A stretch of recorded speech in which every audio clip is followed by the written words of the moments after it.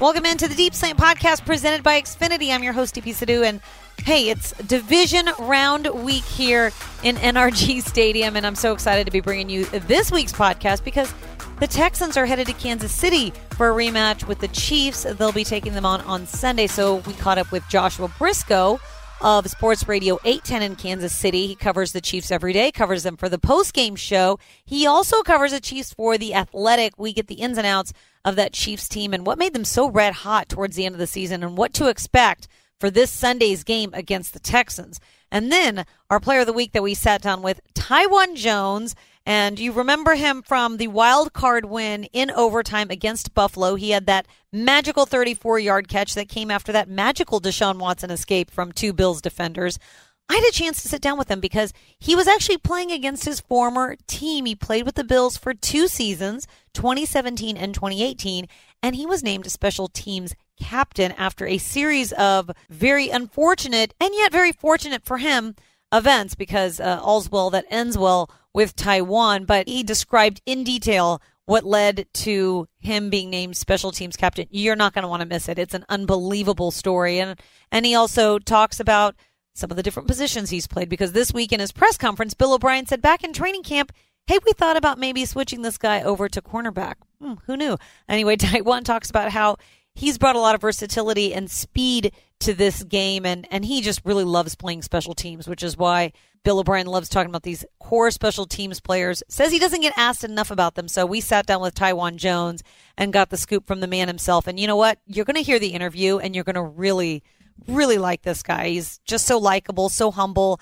He's been in the league for 9 years, so he's not new to the game of NFL. He's new to the Texans, but after last week, he's definitely not new to the fans. We're going to get into all that, but first, hey, Texans fans, you can quarterback your in-home Wi-Fi network from anywhere on any device with the all-pro control of Xfinity XFi. This is beyond Wi-Fi. This is XFi. Xfinity, proud partner of the Houston Texans and proud partner of the Deep Slant Podcast. So let's get right to it. Let's talk to Taiwan Jones. He's listed as a running back, but he does a lot more than just that. I sat down with Taiwan and caught up with him, especially after last week's big play against the Buffalo Bills. Take a listen. Taiwan, welcome in.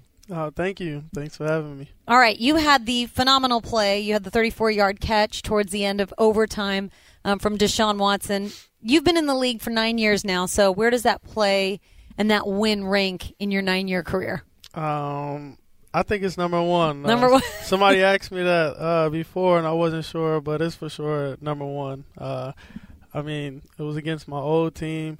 It was at the end of the game to win the game, and to advance in the playoffs as well. So that's definitely number one. You've only been with the Texans for 1 year, and you've already had a play that probably ranks for most Texans fans as one of their best in recent history and maybe even franchise history because it was such a big win.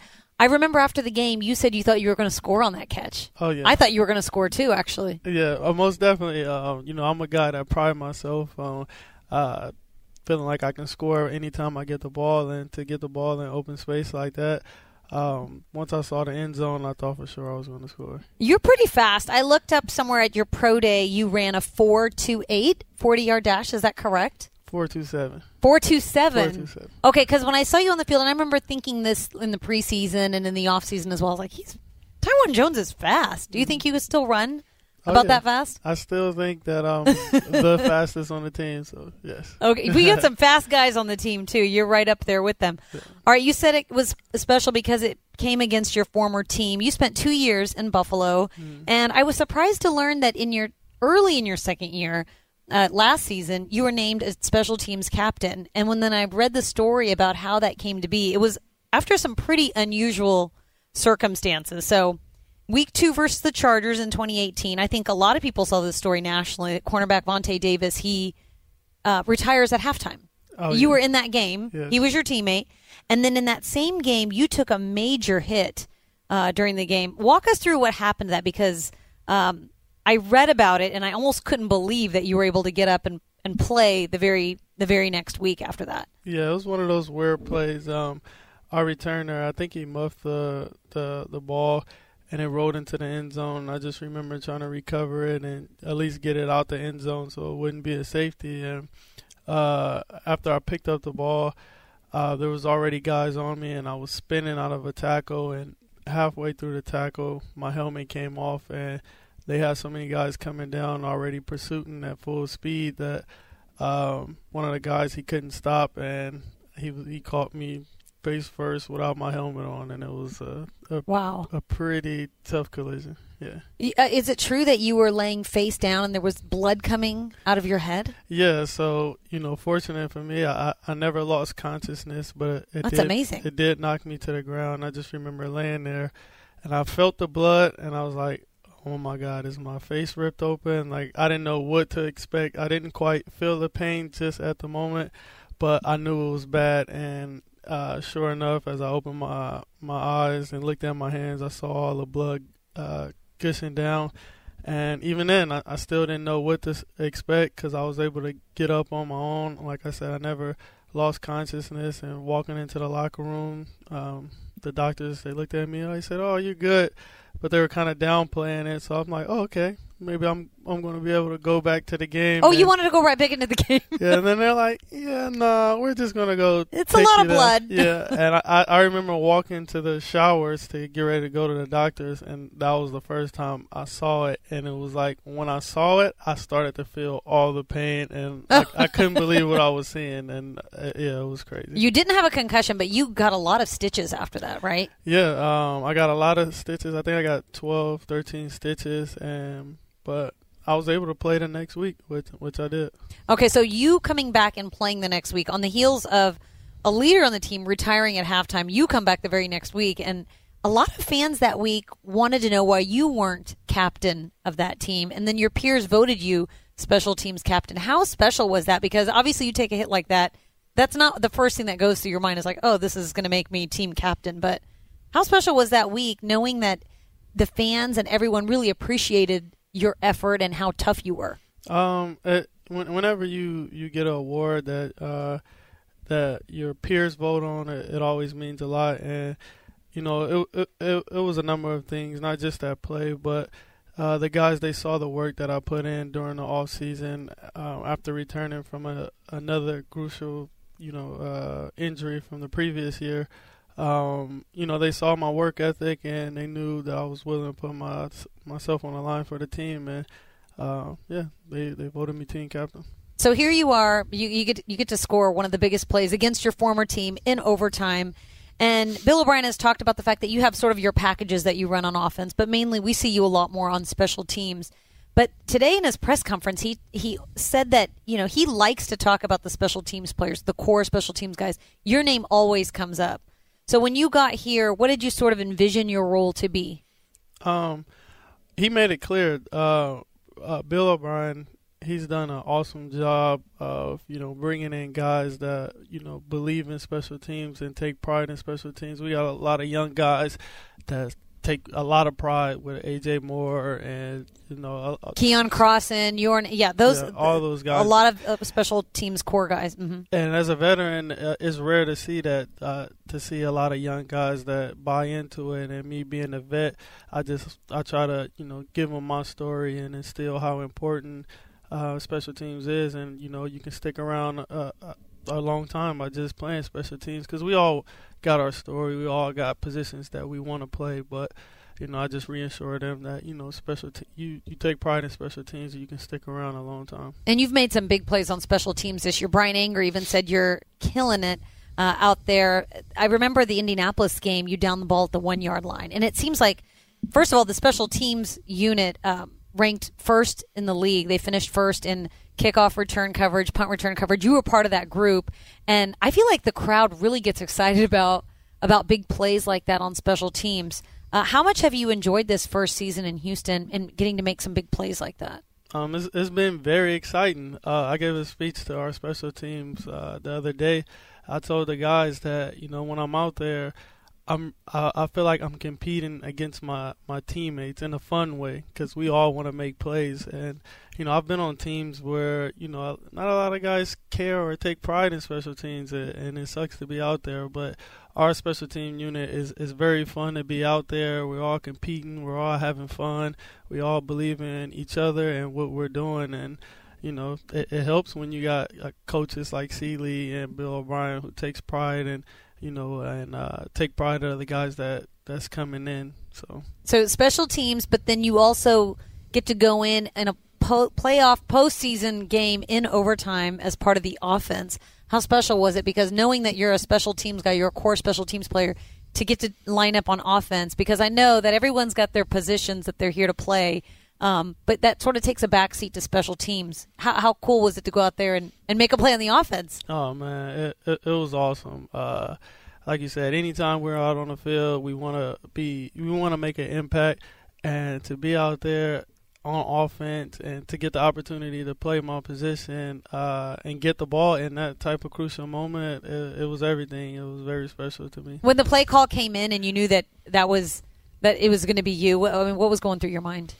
Well, really, I was just thinking, just do my job. I didn't think too much of it. I wasn't sure if I'll get the ball or not. But when I did, in my head, I'm like, take advantage of this opportunity. As soon as I got the ball, I was thinking touchdown. So I'm sure you've got a lot of people out there thinking, hey, this guy needs to get the ball some more. He's got some wheels on him. Bill O'Brien said something really interesting. He said that in camp, they liked you so much they thought about switching you to cornerback. You played cornerback before, right, in college? Yeah, I got my scholarship for Eastern Washington for corner. I played 2 years with the Raiders at corner. I didn't get much game time, but I have knowledge of the position, and I play against the Gunners on special teams, so I get reps at being a corner. I'm very familiar with it. So yeah. So you played corner for the Raiders as well? Yep. When did you switch back to running back? After Dennis Allen left and the new coaches came in, then I switched back to running back. That's unusual, like in the NFL, to switch positions like that. Was that your choice? Was it challenging? How was that for you? I'm a guy that if I'm on a roster, I want to make a difference. I want to make an impact. Whatever I can do to help the team has always been my mindset. So whatever position that need help filling, I'm willing to do it. And I'm very competitive. So if it's at corner, if it's at running back, or if it's at special teams, I'm willing to do it because I'm just excited to. I'm excited for the one-on-one competitions. That's what gets me going on Sundays. All right. I read somewhere that you really struggled in high school, and you were diagnosed with dyslexia, but like really late in high school as well. Mm-hmm. How did that affect your playing in high school or college? Does that still affect you? I mean, how does one deal with that, like in the NFL? When I was diagnosed, I guess for me it was just understanding, okay, this is why it's a little harder for me. This is what I need to do to, learn something. It's just understanding who I was and what works for me. Since I've been in the league, it hasn't affected me too much. Most of the coaches, they understand, they understand what I struggle with, and it really doesn't affect me much. Yeah, I guess you've known about it long enough. What about the kids that might be listening that are struggling with it? What sort of advice do you have? Because you obviously overcame it and you're performing at a really high level. Don't let whatever you struggle with be a crutch. Don't feel sorry for yourself. Don't feel down on yourself. Just work that much harder. And that's what I did. That was the approach I took. Yeah, I have a whatever you want to call it, a disability, but I don't look at it as that. I'm just different. I learned different. So let's talk. I want to talk to you about your running backs group, because Duke Johnson, Carlos Hyde, those guys were so happy for you after that win against Buffalo. What's that room been like? Because you were sort of the veteran, and you only got here in the off season, May or so, and then you're sort of the wily veteran because Duke, Carlos, they all came much later. Obviously, Buddy Howell was here, but then Cullen was also a rookie as well. What's the dynamics like in that group? Them all my brothers. We like a big family in there. Whenever anybody makes a play, we're all just equally excited as if it's us making a play. So for me to get the call against my former teammates, they know what that game meant for me. During the game, Duke saw my frustration when we were down a lot, and he kept coming up to me and saying, I got you. And it just shows that he knows what this game means to me. And I got you, meaning because it's your former team, you really wanted to win. Right. So every time he went in the game, he was playing like he was playing for me. And it just shows, how close we are. So when my number was called and he got to watch me make that play, knowing what it meant for me, he was very excited. Is everyone going to do that for Carlos again this week? And although Carlos had a great game the first time against Kansas City. Oh, no doubt.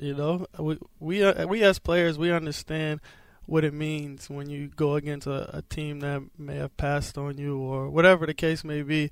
We know it means just a little more, so we definitely play a little harder. Not that we don't play hard all the time, but we understand what it means to each player to play against their former team. All right, good stuff. We've really had a lot of fun watching you. Hopefully we get to see you for many, many more games to come. Tywan Jones, thanks so much for joining us on the Deep Slant. Thanks for having me.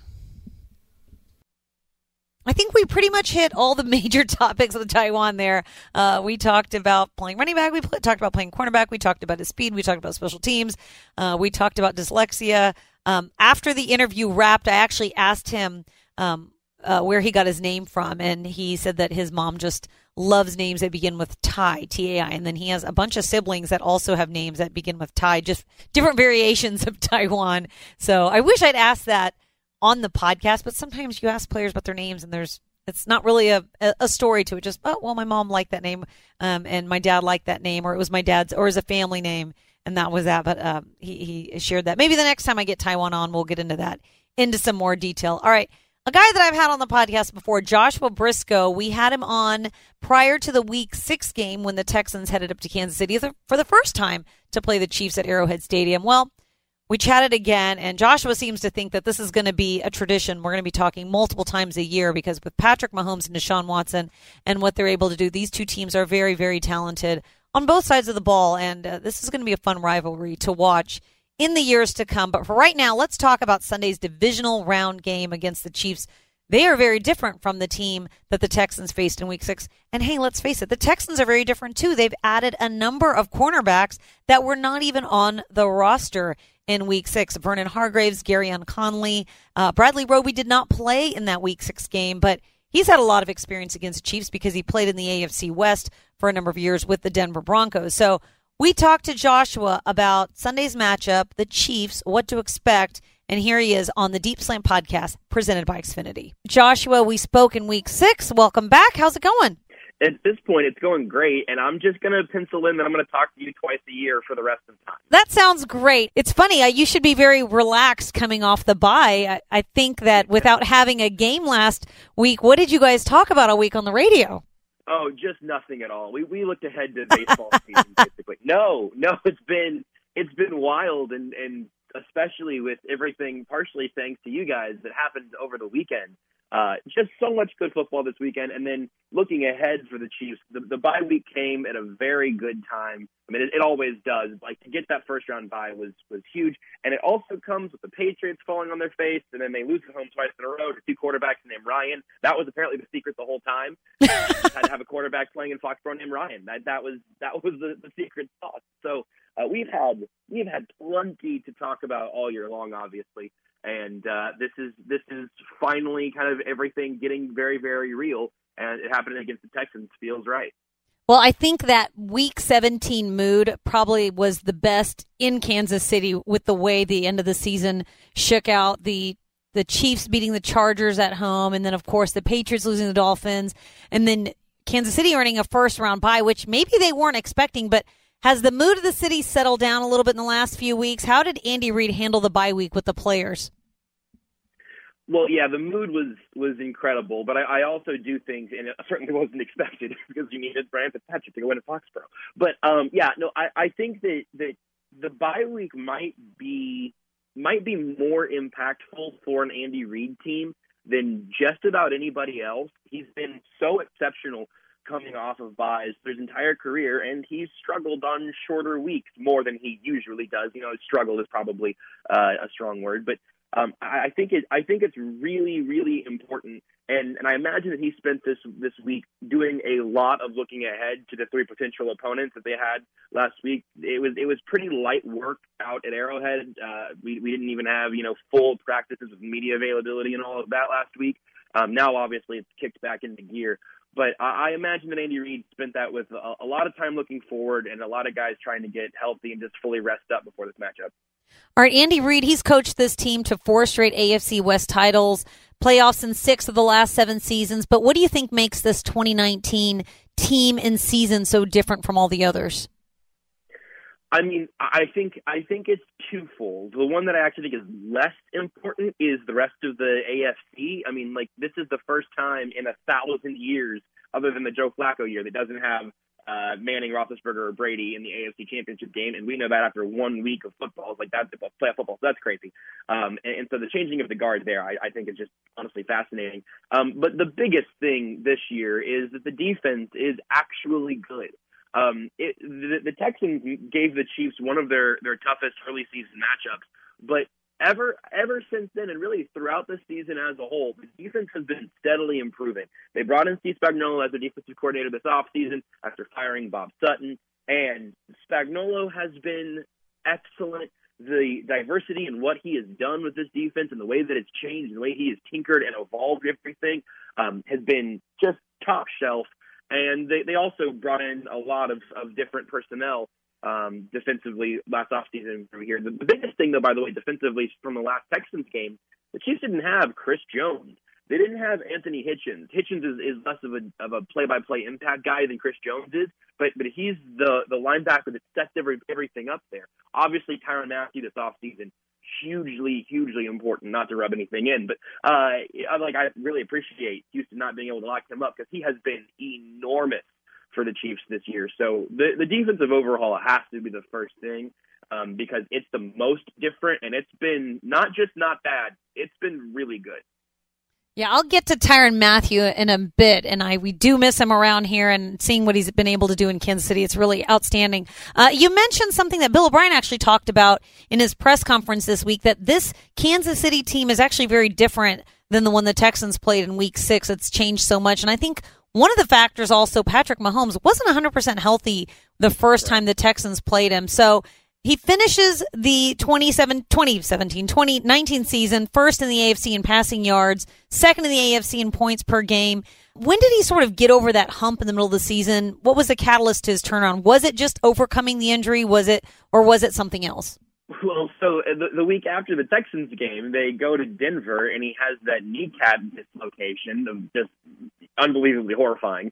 So that happens. He misses a few games. As far as the ankle injury goes, the ankle injury seems to have cleared up while he was out with the knee injury on the other leg.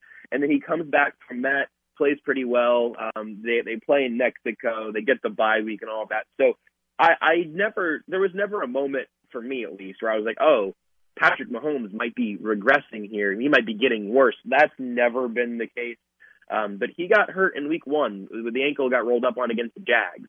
Since then, it really was a matter of how healthy is he. He had the hand injury pop up a couple of weeks back. So really, it truly has just been him getting fully healthy and being able to look like Patrick Mahomes again. And even as the offense has been a little bit different than it was in the, complete like Armageddon mode that it was last year, he has still been excellent. He's healthy now. Another reason the bye week is just always the best in this spot. So it's all good news for Patrick Mahomes at this point. I know towards the end of the season, the Chiefs, they claimed pass rusher Terrell Suggs off waivers, which seemed like it worked out really, really well for the Chiefs. How quickly was he able to fit into that system, and how has his addition helped the defense? He stepped in pretty quickly. Like that first week, he got a good amount of snaps. He's helped in a big way, but probably the most important part of that is going to involve some names that a lot of people nationally aren't super familiar with. Emmanuel Ogbah, the former Browns defensive end, was playing really well. He tore his pec and was out for the year. Then a few weeks later, Alex Okafor, former Saints defensive end, brought in this offseason as well, tore his pec and was out for the year. So the defensive end spot was getting thinner and thinner and thinner. They lost Breland Speaks back in the preseason. So they were down 3 starting or at least highly rotational defensive ends. And so whenever Suggs became available, it was a surprise for me whenever they claimed him, but immediately after they did, I thought, well, that shouldn't have been a surprise. He's a positional fit. He's here on a team that has very real Super Bowl aspirations, and he's stepped in, and everybody in the locker room has immense respect for him. Frank Clark wears number 55 for Terrell Suggs, or because of Terrell Suggs. So it seems like on every level, it was sort of a no-brainer that also nobody was really expecting around here. All right, Travis Kelce, the Texans remember him well from the last few times they've had to play him. He finished with his 4th straight 1,000-yard season. He actually finished with more receiving yards than DeAndre Hopkins. How impressed are you with what he's able to do still this many years in the league, and especially as a tight end? He's an alien. Like, seriously. I mean, what he does at that position is, I mean, there are a handful of guys you can point to now in the league, but it is such a rare talent, and it's such a matchup problem, because everything that any defense can try to do, if you give any one guy the Travis Kelce responsibility, he is going to fail a high percentage of the time. And so you have to pay more attention to him. The Patriots, especially these last couple of years, were famous, or one of the assistant coaches said that if they could put Kelce out wide and they would have a defensive end follow him out there just to chip him at the line, up on the sideline. Like, they were going to rattle him around, and teams have done a ton of that to Kelce. And he's still super productive, but whenever you pay all that attention to him, somebody else opens up, and the Chiefs just have too many weapons for any one guy to get all of the attention, and Kelce demands as much of that as anybody. Yeah, and obviously Tyreek Hill, he caught the 2 touchdown passes in Week 6 against the Texans. What about him? How much does his presence change how that Chiefs offense is run? There's a chunk of the Travis Kelce answer I just gave that you could copy and paste for Hill, but obviously the way he does it is specifically very different. He is, I don't want to just be hyperbolic, but I really think that he is one of the most difficult assignments in football, because it's such crazy speed paired with his route running consistently improving over the years. And he's actually weirdly good for kind of a short receiver at high pointing a ball and being able to make a contested catch. He is the full package as number one receiver. And then again, you just pair him up with all of the issues with Travis Kelce, or now the slow but steady, I guess, reveal of Mecole Hardman, just insanely fast and insanely talented. Still rough on the edges. He's a rookie. But with all of those weapons all working together, each of those guys individually is a huge pain for a defense, but all of them together, it's completely overwhelming. And so if you're going to do any amount of sort of critiquing the offense, you could look and actually make the argument that over these last few weeks, they could have been even more productive with this whole group. They've also won these last several games by a pretty good margin and put up a decent number of points. So again, not quite the Death Star that it was last year, but all the talent still being there. I expect it to continue being very high firepower throughout the playoffs. All right, let's get back to Tyrann Mathieu. He was named AP First Team All-Pros defensive back, and then second team, he had a second team nod as a safety. Obviously, the Texans are very familiar with Mathieu. He was a team captain here, even in his one season with the Texans. But how big of a role is he playing out there in KC on that defense? Back on Monday, I was talking to a handful of the other reporters in the Chiefs media room, and I was joking about how every 2 weeks somebody writes a big article about how impactful Tyrann Mathieu was to step in and pull the whole defense together, not just on the field but also off the field. And it's kind of a joke, but it's also true, and it's also been justified. I think he's been the most important player on this defense this year, and I don't know how close it is. He's been exceptional in that role. But Steve Spagnuolo must just love him because of all the things he can do, not just as a stopgap or anything, but the things that he can do whenever he's essentially weaponized. Hey, Tyrann, we'll figure out everything that's going on around you, help us make sure we're in the right spot, and then you do whatever creates the biggest problem for the offense on a play-by-play basis. He's all over the field, and it seems like he's just about always in the right spot. So that's been huge. The other thing, and actually he may have done this in Houston, But this is very inside media. But whenever the Chiefs have their coordinators talk midweek, very frequently they will also have Tyrann Mathieu come out to the podium and address the media like only Patrick Mahomes does as far as quarterback. It's coaches and Mahomes, and then something every other week or so it's Tyrann Mathieu. He's literally become a voice for this defense, not just privately, but also publicly. And I think that just goes to show how much faith the organization has in him, how much he returns back to the team, and how unbelievably impactful he's been on this defense this year. All right, good stuff. Yeah, Tyrann did deal with the media quite a bit here in Houston. He was always willing to give an interview or to talk to everyone as long as anyone needed. So no surprises there. What about for you, Joshua? What are some of the storylines you guys are working on this week up in Kansas City? The biggest thing, the biggest late development from week 17 was safety Juan Thornhill. He went down with a knee injury, finally with an ACL. He's actually put on IR this week. It's a huge loss for this defense. He's the rookie safety out of Virginia, second-round pick. He's been playing beside Tyrann Mathieu and playing a lot of that, kind of free safety, single-eye safety role and moving around all the time. He has developed over the course of this season faster and better than I expected at draft time, to be honest. And so for him to be out of the lineup now through this playoff run, however long it goes, is a really big deal. So two names to keep an eye on in the week leading up, and then also on Sunday. Armani Watts was a mid-round draft pick a couple years ago, and he'll be getting a lot of those safety spots, but also you want to see where Mathieu moves around, how that affects him. But also Kendall Fuller in a really weird, interesting development. Kendall Fuller, he was a corner in Washington, a part of the Alex Smith trade, played corner for the Chiefs outside last year, slot corner more this year. But back around the Bears game in week 16, really, like we're talking about 2 games of this, he started playing a lot of safety. Spagnuolo has moved him around a ton these last couple of weeks. He's played very well there. So, this is a guy who's in a contract year. Like, the expectation was that he was about to get set up for a pretty big corner deal. This season's been weird for him. But now he's getting a lot of those safety snaps and, again, playing really well there. So seeing how the Chiefs are able to use those guys and having lost Juan Thornhill to counteract everything that the Texans are doing as far as the passing game in general and the downfield passing game especially.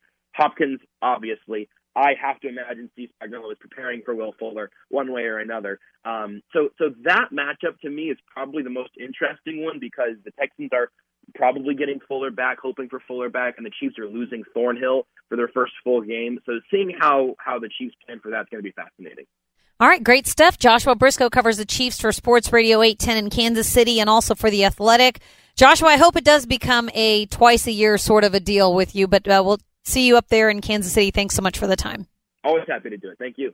All right, cannot wait for Sunday's game at Arrowhead. I checked the weather forecast. It's supposed to snow on Saturday, but clear on Sunday, clear and cold. So I'm not really sure if that means there will be snow on the ground, but I don't think any new snow will be falling. But, of course, those things are subject to change, and I think it's going to be really exciting because we'll know the outcome of that Ravens and Titans game on Saturday night. And, of course, we know the implications of that, don't we? The Titans win and the Texans win. That means the Texans, for the first time in franchise history, would be hosting an AFC championship game. But, hey, first things first, let's just win on Sunday, right? All right. Thanks so much to all of you that are listening. Appreciate all of you. Check out HoustonTexans.com. And, hey, if you can't make it to the game on Sunday, don't worry. We have got the pregame show for you covered on Texans Unlimited, presented by Verizon. I will be down on the sideline. I'll be talking to John Harris. We will know who's active and inactive for Sunday's game because I know there are a lot of players that people have questions about. We'll know the definitive answers to whether or not they play on Sunday, and we're going to bring that all to you live from Arrowhead Stadium, so you're not going to want to miss it. So that's going to do it for the Deep Slant Podcast presented by Xfinity. Thank you all for listening, and as always, go Texans.